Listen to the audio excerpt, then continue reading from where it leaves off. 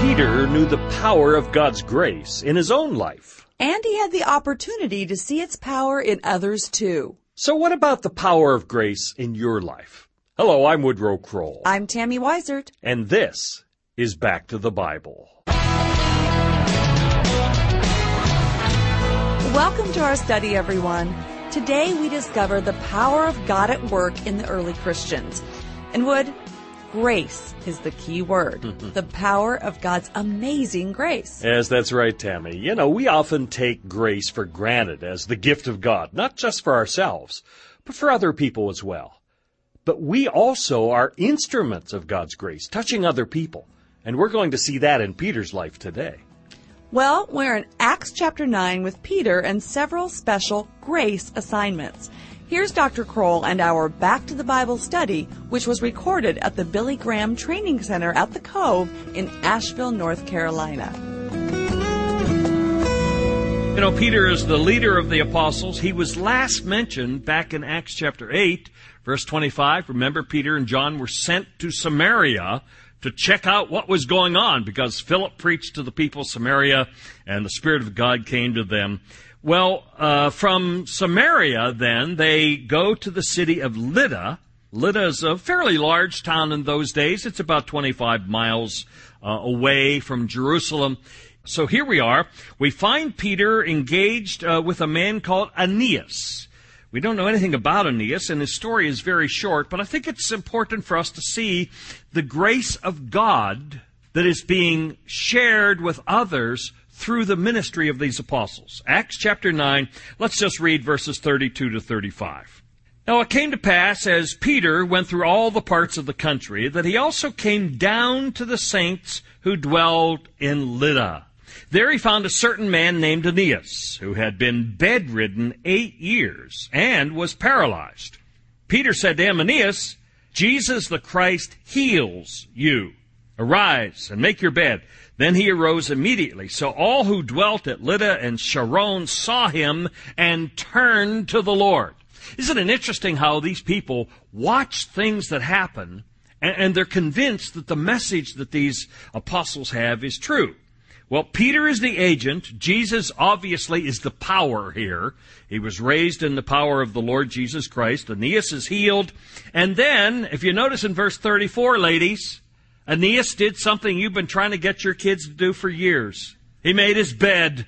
He got up, he made his bed, because he didn't need it anymore. He could now walk. It had been 8 years since he'd done so. So you see the grace of God in the life of this paralyzed Aeneas. Then as you read further in chapter 9, you see the grace of God in the life of this deceased Dorcas. Let me just read some verses beginning at verse 36. At Joppa, there was a certain disciple named Tabitha, which is translated Dorcas. This woman was full of good works and charitable deeds which she did. But it happened in those days that she became sick and died. When they washed her, they laid her in an upper room.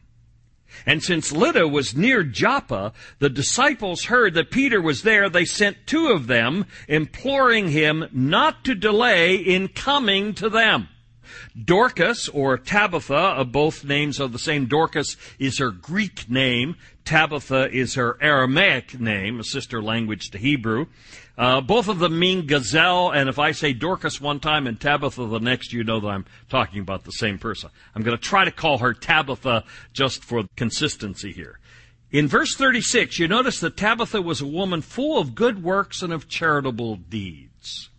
Now, good works and charitable deeds do not save anyone. These are not the means of salvation. But they do say something about her character. She was a generous woman. She cared about other people. But Tabitha became sick, and as a result of her illness, Tabitha died. You know, it is customary, especially in the Jewish religion and in many religions of the Middle East, it is customary to bury the person before sundown on the day they die. And yet, these Jewish people don't do that. Instead, they wash her body, they take her to an upper room, and they send for Peter. You know what I think? I think even though she was dead, They thought she could live again. They had faith that if Peter just came and the power of the Spirit of God and the grace of God would flow through Peter, that their good friend Tabitha might in fact live again. So they don't put her in the ground. They simply wash the body and they kind of put her on a bed upstairs and they say, go quickly and have Peter come. Well, Peter comes, verses 39 through 43. When Peter gets there, he puts everybody else out of the room, verse 39. He wants them not to be in the room mourning while he's being used of God in the life of Tabitha. Besides, if they want Tabitha brought back from the dead, they ought to be praying, not mourning. So, after getting everybody out of the room, Peter gets down on his knees. You see that in verse 40. Peter told Tabitha to get up. She opened her eyes, saw Peter, and sat up. That's amazing. Not that she's alive, but she saw Peter and sat up. And then verse 42, as a result of this startling miracle, we learn that many of the residents, not only of Joppa, the seaport city, but many of the residents who lived in other parts of Sharon, the plain of Sharon, you know, that coastal land that lies between Joppa in the south and Haifa in the north. Well, many people heard the story of the miracle of Tabitha's being raised from the dead. They heard about God's grace in the life of Tabitha, and as a result of that, they believed in the Lord. So now we've seen two very quick stories in our study today. The story of Aeneas, who was healed by God's grace. The story of Tabitha, who was raised from the dead by God's grace. And I think the PowerPoint that comes out of this story is that these two miraculous events in this chapter prove that God is in complete control of nature. God can do whatever God chooses to do. He didn't have to heal Aeneas of his paralysis. And he certainly didn't have to raise Tabitha or Dorcas from the dead. So why did he? Well, he did it because it suited him to do so, you know. Why does God do what God does? Because that's the kind of God he is.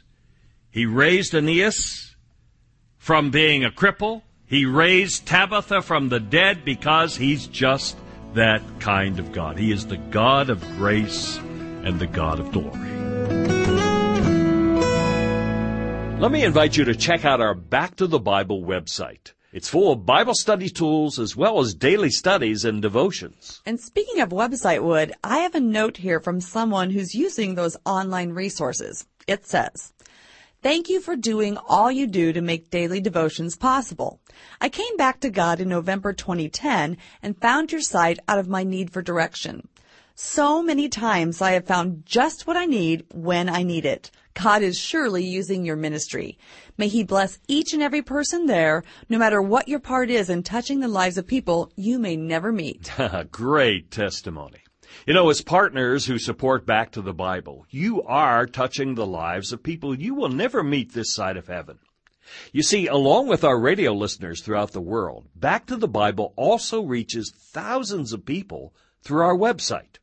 Now, we want you to use our website tools as well. You'll find them at backtothebible.org. Or if you live in Canada, go to backtothebible.ca. We know you'll be blessed by what you find. And you can share those blessings with others through a monthly or a one-time gift. Now, you can always give safely and securely online, or you can call us today at 1-800-759-2425. Our phone number again is 1-800-759-2425. Thank you for making a difference. God's grace through Peter healed a paralyzed man and restored a dead woman to life. And as our study continues, Peter is sent to yet another person in need of God's grace. Here again is Dr. Kroll with more of today's Back to the Bible study. So we're going to see the grace of God now in the life of a man who is not a cripple, a man who is not lame, a man who is not blind, and a man who is not dead. And yet he needed the grace of God just like all these others did. Well, let me read several verses and then we'll make some comments on what we see. Acts chapter 10, beginning at verse 1. There was a certain man in Caesarea called Cornelius, a centurion of what was called the Italian regiment. A devout man and one who feared God with all his household, who gave alms generously to the people and prayed to God always. About the 9th hour of the day, he saw clearly in a vision an angel of God coming in and saying to him, Cornelius. And when he observed him, he was afraid. And he said, What is it, Lord? So he said to him, Your prayers and your alms have come up for a memorial before God. Okay, Peter is going to be introduced in the next verse. Peter and Cornelius are going to get their lives together, and Cornelius will never be the same again. But before we get to Peter in this story, let's do the who, what, when, where, and how kind of question. Let's find out what's going on in Acts chapter 10, because Acts chapter 10 is a bit different from the first 9 chapters. First of all, we're dealing with the city of Caesarea as opposed to Jerusalem. Caesarea Maritima, Caesarea on the coast, was named in honor of Augustus Caesar. Octavian was his real name, but he was the Caesar who was in power at the birth of the Lord Jesus, you remember. Caesarea was built by Herod the Great from 22 BC to 10 BC.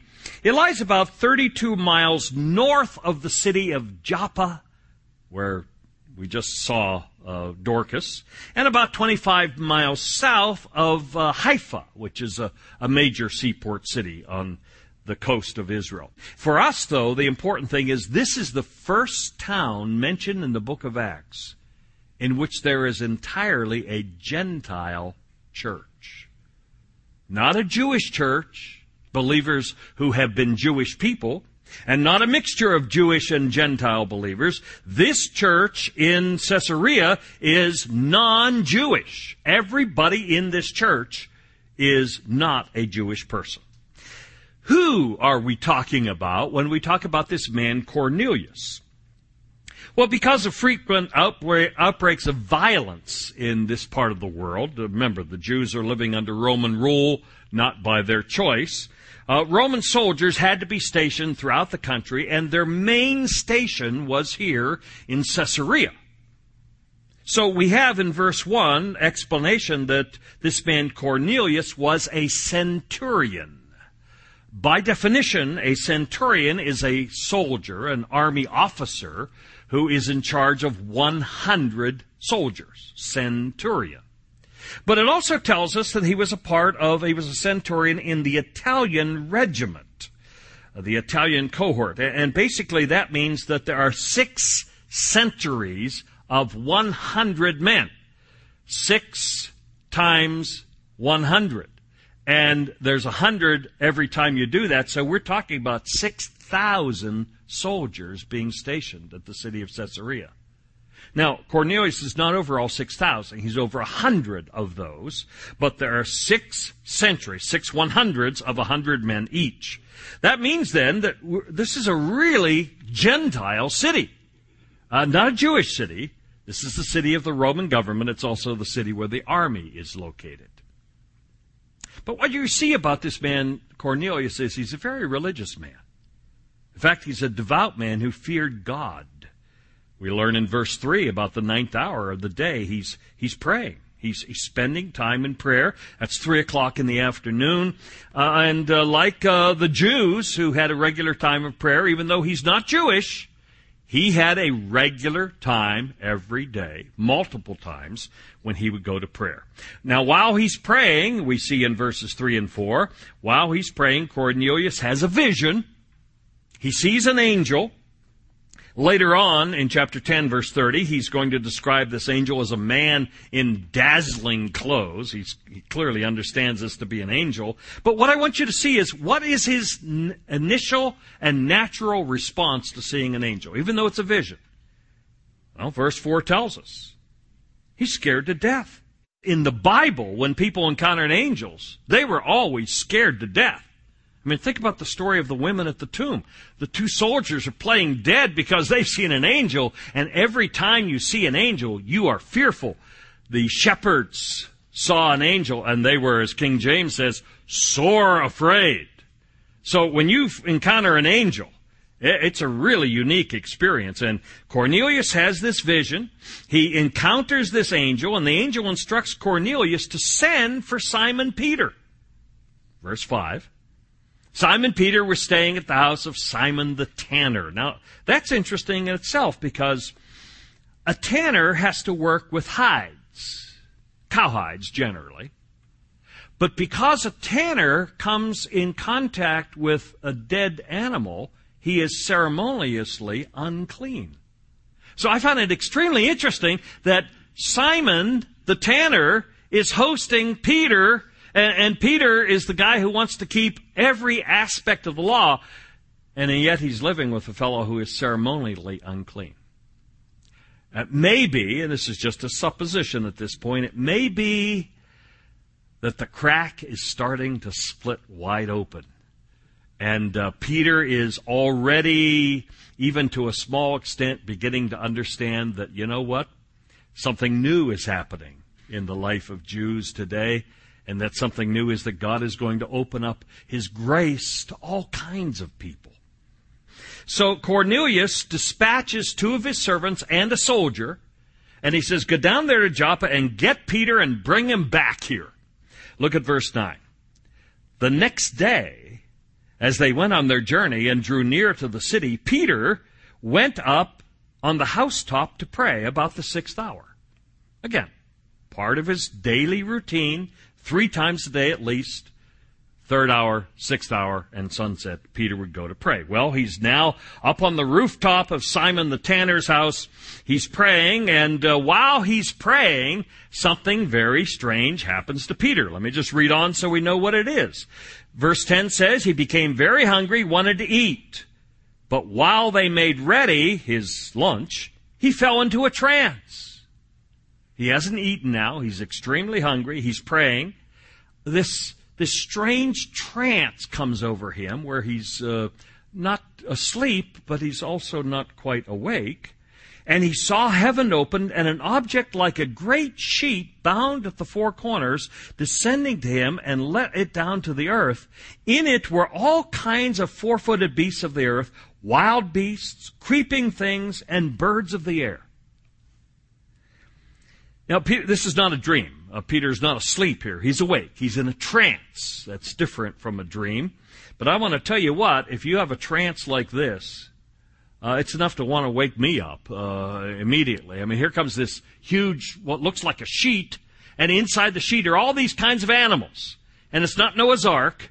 It's just various different kinds of animals. And in those, among those animals are clean animals and unclean animals. Now, according to Jewish law, there were certain foods that were forbidden for all Jews to eat. Leviticus chapter 11 gives kind of a list of those foods. Peter already is one who's very willing to voice his opinion. You know that about Peter. So he expresses his conviction that he ought not eat of those animals. He does so as a result of the voice telling him, verse 13, rise, Peter, kill and eat. And he looks at his trance and he says, I can't eat these animals. It's against the Levitical law. So he expresses that opinion, verse 14, not so, Lord, for I have never eaten anything common or unclean. Now, Peter knows the law so well, he can quote it anytime he wants to. He just doesn't always think about it, you know. And sometimes we do the same thing, you know. Peter says, no, I can't, Lord, it doesn't matter what you tell me, I can't pay any attention to you because I know the law. Well, that's the wrong thing to say to the Lord. He obviously knows that God is speaking to him. A voice spoke to him, verse 15, the second time, what God has cleansed, you must not call common. In other words, yes, the Levitical law says you are not to eat of certain unclean animals, certain birds. However, if God says it's okay for you to eat, you must obey God whether you understand what God is saying to you or not. So the voice says, rise, Peter, kill and eat. Peter objects. But notice that repetition is the key to learning. Any of you who are teachers know that this is true. Look at verse 16. This was done 3 times, and the object was taken up into heaven again. 3 times. So he has this trance, this vision that comes from a trance, and a sheet comes down, and he looks in that sheet, and he sees animals that he knows are unclean, but he hears the voice of God say, "Rise and eat." And he objects to that because he knows the Levitical law does not permit him to do so. And 3 times God says, "Peter, listen to me. Rise and eat." Peter says, "I can't do it, Lord. I know the Levitical law." And the Lord says, "Peter, listen to me. Rise and eat." So before the trance is over, before the sheet goes back up to heaven, 3 times God gives him the command to do something that innate to his nature, growing up as a Jewish person. Peter said, "It is impossible for me to do so." Well, while all this is going on, wouldn't you know it, the men from Cornelius arrive. They find Peter. They stay the night. The next day, Peter and the men, along with some of the believers from Joppa, make their way to Caesarea because Peter has a date with Cornelius. And Cornelius is a Gentile and Peter is a Jew. And the vision that God gives him there in Joppa in the house of Simon the tanner is a vision that opens even a little wider the door for Peter to recognize just maybe God is going to show his grace to Gentiles. What we've seen from the story of Aeneas, what we've seen from the story of Tabitha, and now what we see from the story of Cornelius is when God says, "I will expand my grace to the entire world," we must never go back to God and say, "God, you can't do that because I remember what you taught me in the Old Testament." And God says, "Son, I can do whatever I want to do. And if I want to expand my grace to Cornelius, you get up there and you talk to Cornelius and you just watch what I do in the life of Cornelius." Thanks for joining us for Back to the Bible. I'm Tammy Weisert, along with Bible teacher Woodrow Kroll. Now, Wood, we all have people who present a challenge to us when it comes to sharing God's grace. So what's the key to seeing what God sees in them and giving them grace like He does? Well, Tammy, I think we can't possibly act like God in being gracious to other people, for example, without knowing God intimately. And we can't know God intimately without spending time with Him. And you know where I'm going with this. We can't spend time with God and get to know Him intimately without engaging His Word. Now, it's not that simple, of course, but that's where it starts. So if we want to share God's grace, as He does, we have to spend more time understanding Him, adoring Him, knowing Him, and then I think we'll be more like Him. Wood, what do you love about taking people to Israel? Oh, it's one of the joys of my life. I think, but more importantly, it's a great teaching tool. In fact, many people learn more in 1 week in Israel than they learn in a whole year of Bible study. Now, that's not to say you shouldn't be involved in Bible study, but in Israel, you get perspective. Okay, so give us an example. Well, Jesus leaves the upper room and He goes to the Garden of Gethsemane to pray. Where did He go? What route would He take along the way? You know, you can read 100 books and never learn that. But walk that route once, you'll never forget it. Yeah, having done it, that's absolutely true. Experience our next journey to Israel coming up in September. For the full itinerary, go to backtothebible.org or call 800-759-2425. You'll never be the same. Wood, this must have been a tough test for Peter, but he would see something great come out of this. Yeah, Peter is clearly a changed man after his encounter with Cornelius. He's not the hard-nosed Jewish lawkeeper that he once was. Now he understands that God is opening His grace to all the world. And that's what we're going to look at tomorrow, the life of Peter as it was changed by God's grace. Well, as always, it's been both my honor and my pleasure to spend these moments with you. I hope that they've been meaningful to you. I know they have to me. And if they have touched you in some way, why don't you take a minute and drop us a note here at Back to the Bible? I know our staff would be so encouraged by what this ministry means to you. Thank you so much. I'm Woodrow Kroll. Have a good and godly day. Today's program is furnished by Back to the Bible. Thank you for your support.